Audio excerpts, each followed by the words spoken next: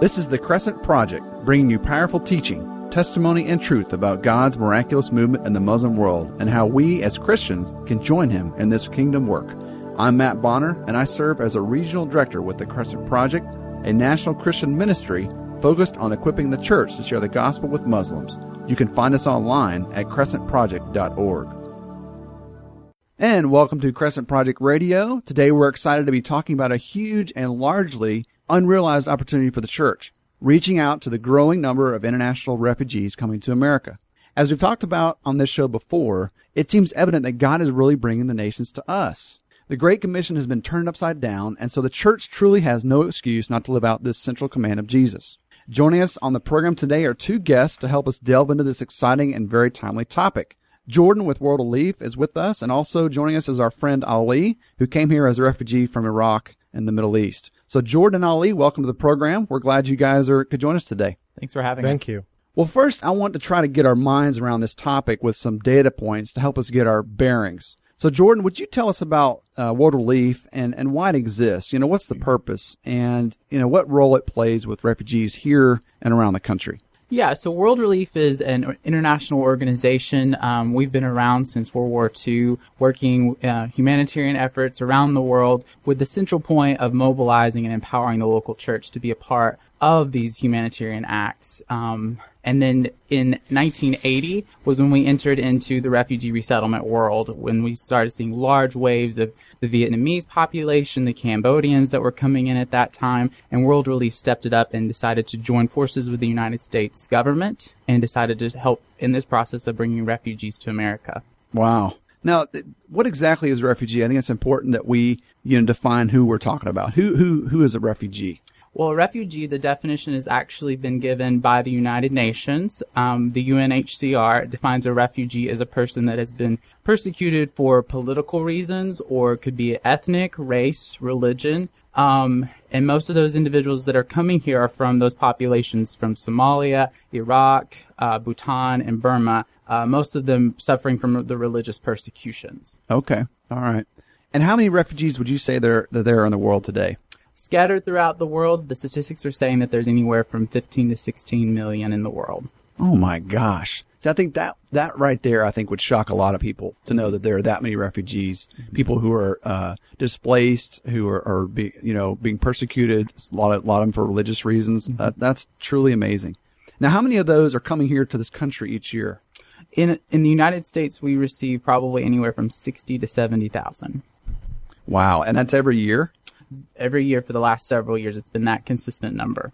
Now, is America the leading destination? Yes. Mm-hmm. And why is, a lot of people say why? Why is that? The fact that we as America, we're very passionate about being involved in a lot of the things that are happening around the world, especially when it comes to war and to violence. And so this is a way that America has decided to come on board and being a relief arm to the world and helping them be resettled here in the United States. Yeah, very good. Now, where are these refugees coming from? I want to get a sense of the diversity that we're being exposed to here. Can you tell us about kind of where these refugees are coming? Yes, if we're talking and using a term that most evangelical Christians are aware of, it's the 1040 window is majority of where these individuals are coming from. So We're seeing a lot from the Middle East, Iraq, Iran, Pakistan, Afghanistan, and then looking over into Southeast Asia, we're looking at the Burmese populations or those that are from Myanmar, different tribal groups that are coming from there. We're looking at the Bhutanese people that also are most people are familiar with calling them the Nepali people. Mm-hmm. And then in Africa also, in Northern Africa, we have the Somalis, the Sudanese, the Congolese, the Rwandans that are coming here. There are a few other countries that are represented in South America, like the Cubans and then also the Colombians. That is truly diverse. Mm-hmm. Now, what about the church?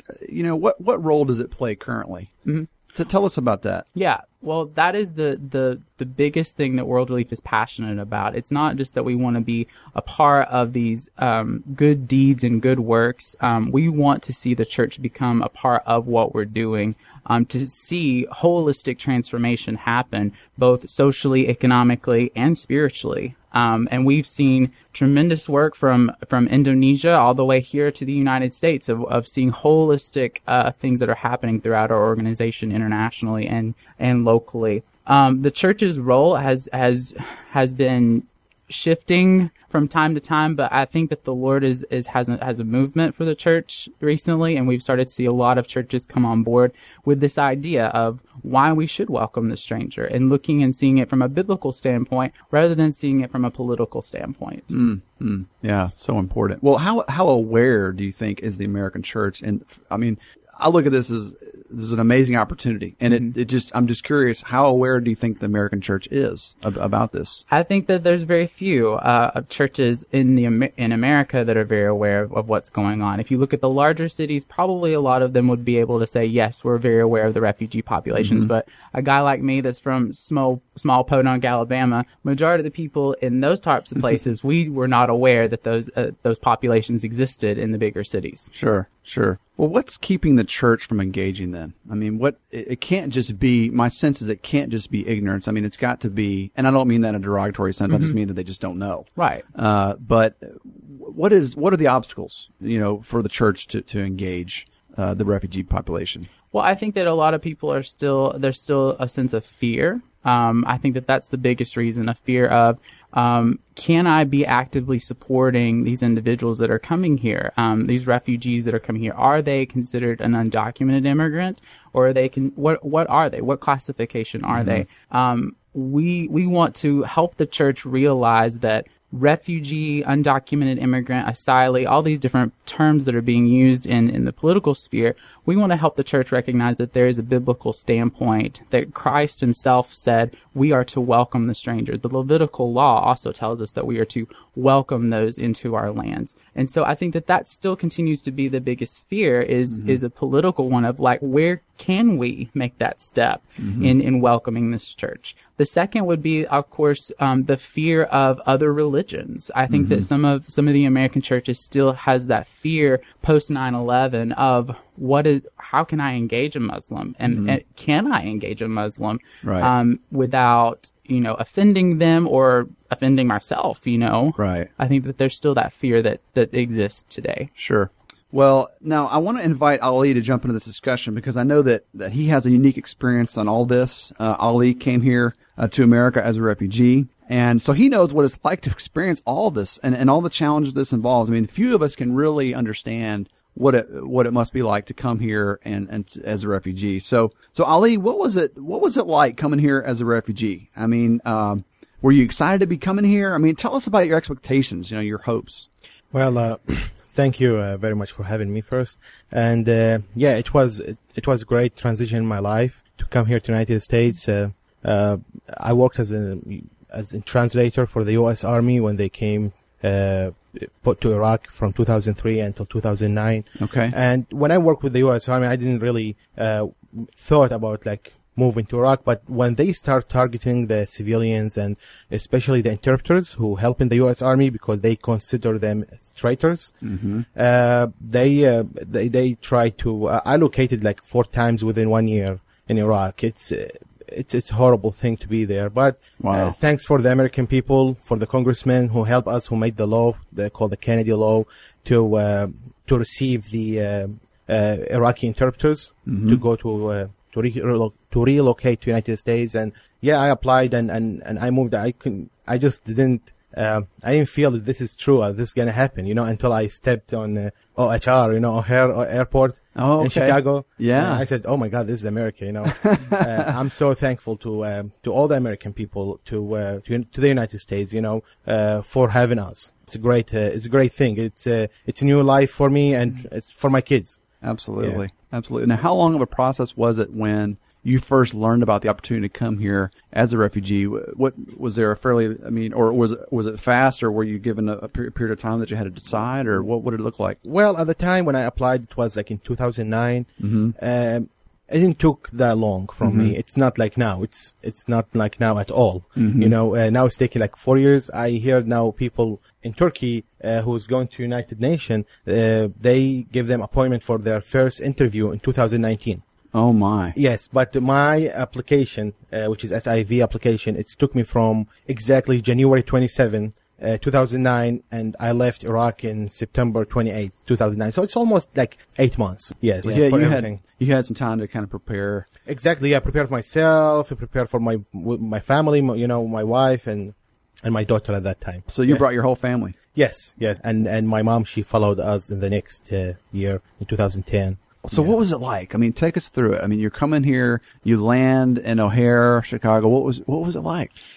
I lived with the U.S. personnel, with the U.S. Army, with the U.S. soldiers for 6 years, from 2003, 2009. I was working for 21 days and going home for 7 days. Yes. We sleep in the same facility. We go to the dining facility together. We eat the same thing. We pray before we go to mission together. So I knew a lot about the culture, but it's still, when I stepped in the United States soil, it's still scary, Still, you don't know anybody. It's a new country. It's a new adventure. It's a new page in your life. Yeah. And God has made it, God, He has had a plan for me. Sure. So, yeah. Now, were you speaking English at the time, or? Yeah, I was speaking English. My wife, she didn't speak English at that time at all. But she learned English here. She's now speaking English. Okay, great. That is fantastic. Now, so you essentially became a refugee because of your status working with the military. Is that right? That's right. Okay.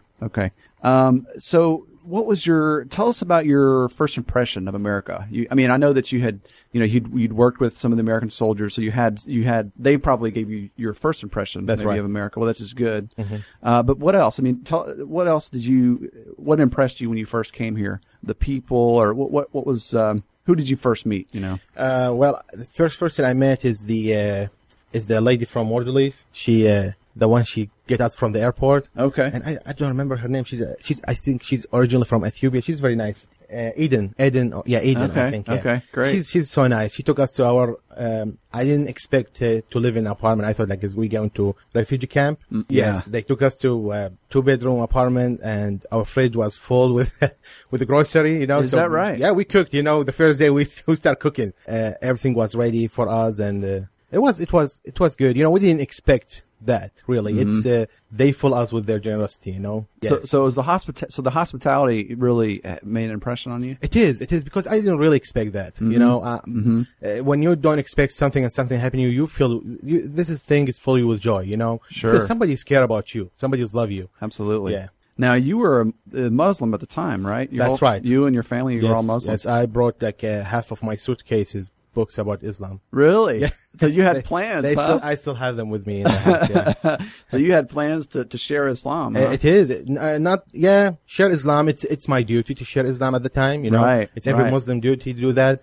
And second thing is my father, he was a very religious person, who was executed by Saddam Hussein regime in 1999. So I really love to be like him. I want to be like him. I want to tell people about Islam, especially, English-speaking person, Sure. Yeah. What a journey it's been. It is. So tell us then, how long was it before you met a Christian then, or that you knew was kind of a Christian? Well, it took me, I think, a year before I met somebody talked to me about the Bible, about the Christ. Yes. A year. I was at the grocery store, and it's a Middle Eastern restaurant and a grocery store at the same time. And I met one of the missionaries. She's originally from Palestine.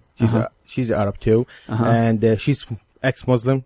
She's Christian, and I know she's working as a volunteer with the refugees. That's all I know about her. Okay. I never talked to her. I never met her before. Sure. And she just said hi to my daughter, and she hugged her, and she introduced herself to us, and she asked me when I came, what we doing, and she said, "Can I visit you?" I said, "Yeah, of course. We are as Arab people. We can't say no to somebody who want to visit us." That's right. Yeah. The hospitality there. Yeah, that's great. Yeah, that's excellent. So she really took the initiative to welcome you and to show hospitality and to just show friendship. Yeah, of course. Yeah. Awesome. So what about the church? Did you sense any kind of a presence of the church here? Outside of this person you met, was there any sense at all? Like, were you curious about visiting churches, or did you get invited to go, or what was your experience in that? Well, yeah, I just I tried to go to church to debate. Oh, really? Yeah. I want to start with the high level first, with the pastor levels. I tried, but I didn't do it really. I was at that time in the United States that year. I was really researching about Christianity, curious about what they have, and I was at that time, and when time came to tell you about my testimony, it was kind of transition time. Really, I was waiting for somebody to come talk to me. Wow. Yeah. Well, why don't you go ahead and take us through that? We've got some time left on this first segment, and hopefully we'll do a second one. But tell us about your journey. I mean, what happened there? So you got invited, this volunteer offered to come over and visit you. So take us from there. What happened after that? It started before that. It started kind of like 2-3 months before I leave Iraq. It's when I start to go deep in Islam and understand what's going on. I start reading book like crazy. Yeah. Book after book after book. I read, I finish it. I go deep in Islam. I try to understand it. And really, as an educated person, as a person who graduated from college, over there, I find something like it's really doesn't make sense for me. I said, that's okay. Maybe somebody will show me what that means. And most of the Muslim people, even the clerics, they failed to do that. They couldn't to make me get it, or it still didn't make sense to me, until this point, Sure. So I start, why this happened? If this is perfect faith, why I can't understand? Why God being so hard on me? Why I can't understand him? So I was reading about Christianity also, trying to prove also Christianity has something doesn't make sense, until the volunteers, the one who I invite them, sure, they came to my house, and at the first day, we start talking about faith. They were very open, very nice to me, and they just said, "Do you have a Bible?" I think, yeah, and I said, "No, I don't have a Bible." So they just grab one. They have a stack of Bibles in their car. So they grab one and they give it. Was in Arabic. Arabic great. and English, yes. So my wife was able to read it also. And we started debating from that point. No, you have these things. You have 3 gods. They said, no, we don't have 3 gods. We have 1 God. I said, no, you have God the Son, God the Father, God the Holy Spirit. They said, yeah, there are 3 in 1. If you give us an opportunity to explain it to you, we can. I said, sure. Okay, go ahead. And we start talking about it, from these simple things, from simple faith to understanding Christianity. They explained it very simple way. It's something we never experienced on before. Like we grow up on Christians, they worship 3 gods. They worship human. So it was really hard for me to understand it and get the point. Sure. Yeah. And until I got the point, I told my friend the volunteer, Diana, I asked her, I want to go to her pastor to talk to. Oh, yeah. Yeah, because in when I was a Muslim, it's if you have a problem or like you don't understand something, you don't ask you go to the clerk, you go to the Ayatollah. Yeah. And he will explain to you because he's the only one is allowed to do so. So I went to the pastor of her church, and I talked to him, and I thought I'm going to just debate with him and he will be a Muslim. Yes. We spent, I think, 2 hours and a half. We talking. Wow. He was so nice to me. And he was, I was so aggressive. I want to say, I feel sorry about it. I was very aggressive. I was, really, I want to know the truth. Sure. Yeah. And he explained everything in really nice way, in really understandable way. And I remember the last question I told him, if I believe in Jesus Christ, do I have to deny Muhammad? Wow. He says, wow. He says, Jesus will be enough for you. Yeah. Believe me. Yeah. And I left, I went back home, and my daughter, actually my wife, she asked me, she said, what's happened? Did you prove Christianity is wrong? I said, yeah, I did that. And then I came back, I said, no, everything they told me really makes sense. And everything we wrote in the Bible, it really makes sense, And she said, yeah, I know that, but I can't accept that. It really makes sense, but I can't accept it. And, I was making fun on people who making dreams, who having dreams, about Christ. They say, we come. But really, that's what I experienced. So you were aware of that. You were aware of that phenomenon then? Yeah, I am, yeah. But I can't take it. I can't accept it. So did you learn about that when you were in Iraq or when you came over to the United States? It's actually a year and the 2 months before I in Iraq, and the year I spent it here, I was researching by myself. And actually, I spent with a volunteer a couple months, maybe, before, I go to the pastor and talk to him. And it just was 4:10 and 10 minutes p.m. when I just felt like Jesus is Lord, I have completely realized Jesus Christ, He's Son of God. He died for me. Yes, it just one moment, just like that, And I went to my wife. I said, Jesus Christ, He died for us. Wow. We have to take it. It's a lot of evidence. logical evidence. You are college graduated. You have to take it, because he used to tell me, you have to tell me a logical evidence. Sure.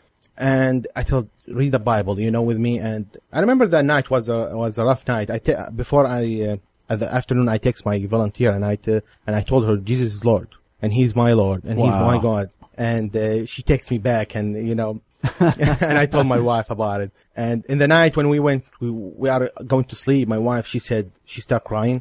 Mm-hmm. She said, I don't want to sleep beside you. Go away. She's upset. Why? What's happened? You are a different person. Just go away from me. But yeah, she started crying and it was very hard to me. And she didn't make the decision at that time. And she saw me really completely person. I didn't thought I'm a completely different person. Right. But she see me, I'm a different person. Sure. She went to the room and she spent the night. And when she wake up, I brought her flowers and I said, can we talk about it? She said, I can't run away from Jesus. I love Him. I really do. I said we are in a free country. Nobody can mess with us here. Mm-hmm. Let's just do it. God just gave us a way to hear for a reason. Mm-hmm. And I think this is the reason. And so how long had it been? Let me back up a little bit. So how long had it been then since you started having that conversation with the pastor and when you had that revelation? It's actually, I finished at 2 p.m. I have a revelation at 4 p.m., 2 hours from. So this happened very fast. Same day, yes. This is after the first time you met with the pastor? Yes, because he just, when some people, they say, somebody put the dots on the letters. Yeah. So he cleared, right. And God said, in his word, He says, in the scripture, He says, knock and I will open to you. Mm-hmm. And I knocked from my heart. And He did what He promised because our God is faithful. Mm-hmm. And He will open the door for you no matter what. Mm-hmm. And that's what happened, if you stay away from Him, if you don't knock the door, nobody's going to open for you. Sure. So we knock the door. Actually, we break that door. Wow. We are sort of. So we're going to have to wrap up this first segment, but I want to ask just quickly as we do. So how long had you guys been here then? Was it a few months, a year when you had that conversation? So you landed here in Chicago and then you had this conversation. What's the time period? It actually took about a year before I reached, and then months and months. And then after that, we realized we have to give our life to Christ. Like we go to church, we step up to the church. And that was in the end of 2011. Okay. And when we went, it was the Christmas service, December 24th, 2011, when we went to the church my wife was first time she go to the church. She entered church. And That's awesome. Everybody's hugged her. They didn't know anything about us. And we didn't say we are coming. Mm-hmm. And people express love, They loved us. They welcome us. They find a seat for us. We said, and they play the music and they worship God. My wife, she got in tears, and then the pastor, he didn't know we are here. And he says, I feel there is somebody who want to come and give his life to Christ. If somebody here, I'm standing right here, and he give his hand, and then I was sitting, I didn't want to go. And my wife, she said, you want to go? Yeah. I said, yeah, I want to go. If you feel that. That's fantastic. She said, yeah, I want to do that. Yeah. That's awesome. So we went to the pastor and we gave our life publicly. Yes. Praise the Lord. That's fantastic. Mm-hmm. Well, let's continue the conversation. We'll have to come back to do another segment, but let's go ahead and wrap this first one. It's been great to talk with you guys, and we're going to continue. But would one of you want to close us out in a prayer? Go ahead, Jordan. Father, thank you so much. Thank you that you have given us life and life abundantly, and thank you that when we knock on that door, you answer and you hear us and you speak to us, and you are a God who is relational and wants to be with us. And God, we thank you for salvation. We thank you for what you're doing in the Muslim world, Father, as you are calling people out in visions and dreams, and you are revealing yourself to the Muslim world, Father. And we just ask for a direction as the church to know how to best engage and walk alongside of you in your plan to see all nations come to know who you are. And it's in Christ's name that I pray. Amen. Yes, amen. Amen. And once again, this is the Crescent Project, bringing you powerful teaching, testimony, and truth about God's miraculous movement in the Muslim world and how we as Christians can join Him in this kingdom work. I'm Matt Bonner, and I serve as a regional director with the Crescent Project, a national Christian ministry focused on equipping the church to share the gospel with Muslims. We believe we have a hope worth sharing. You can find us online at crescentproject.org. We hope you join us again next time on the Crescent Project.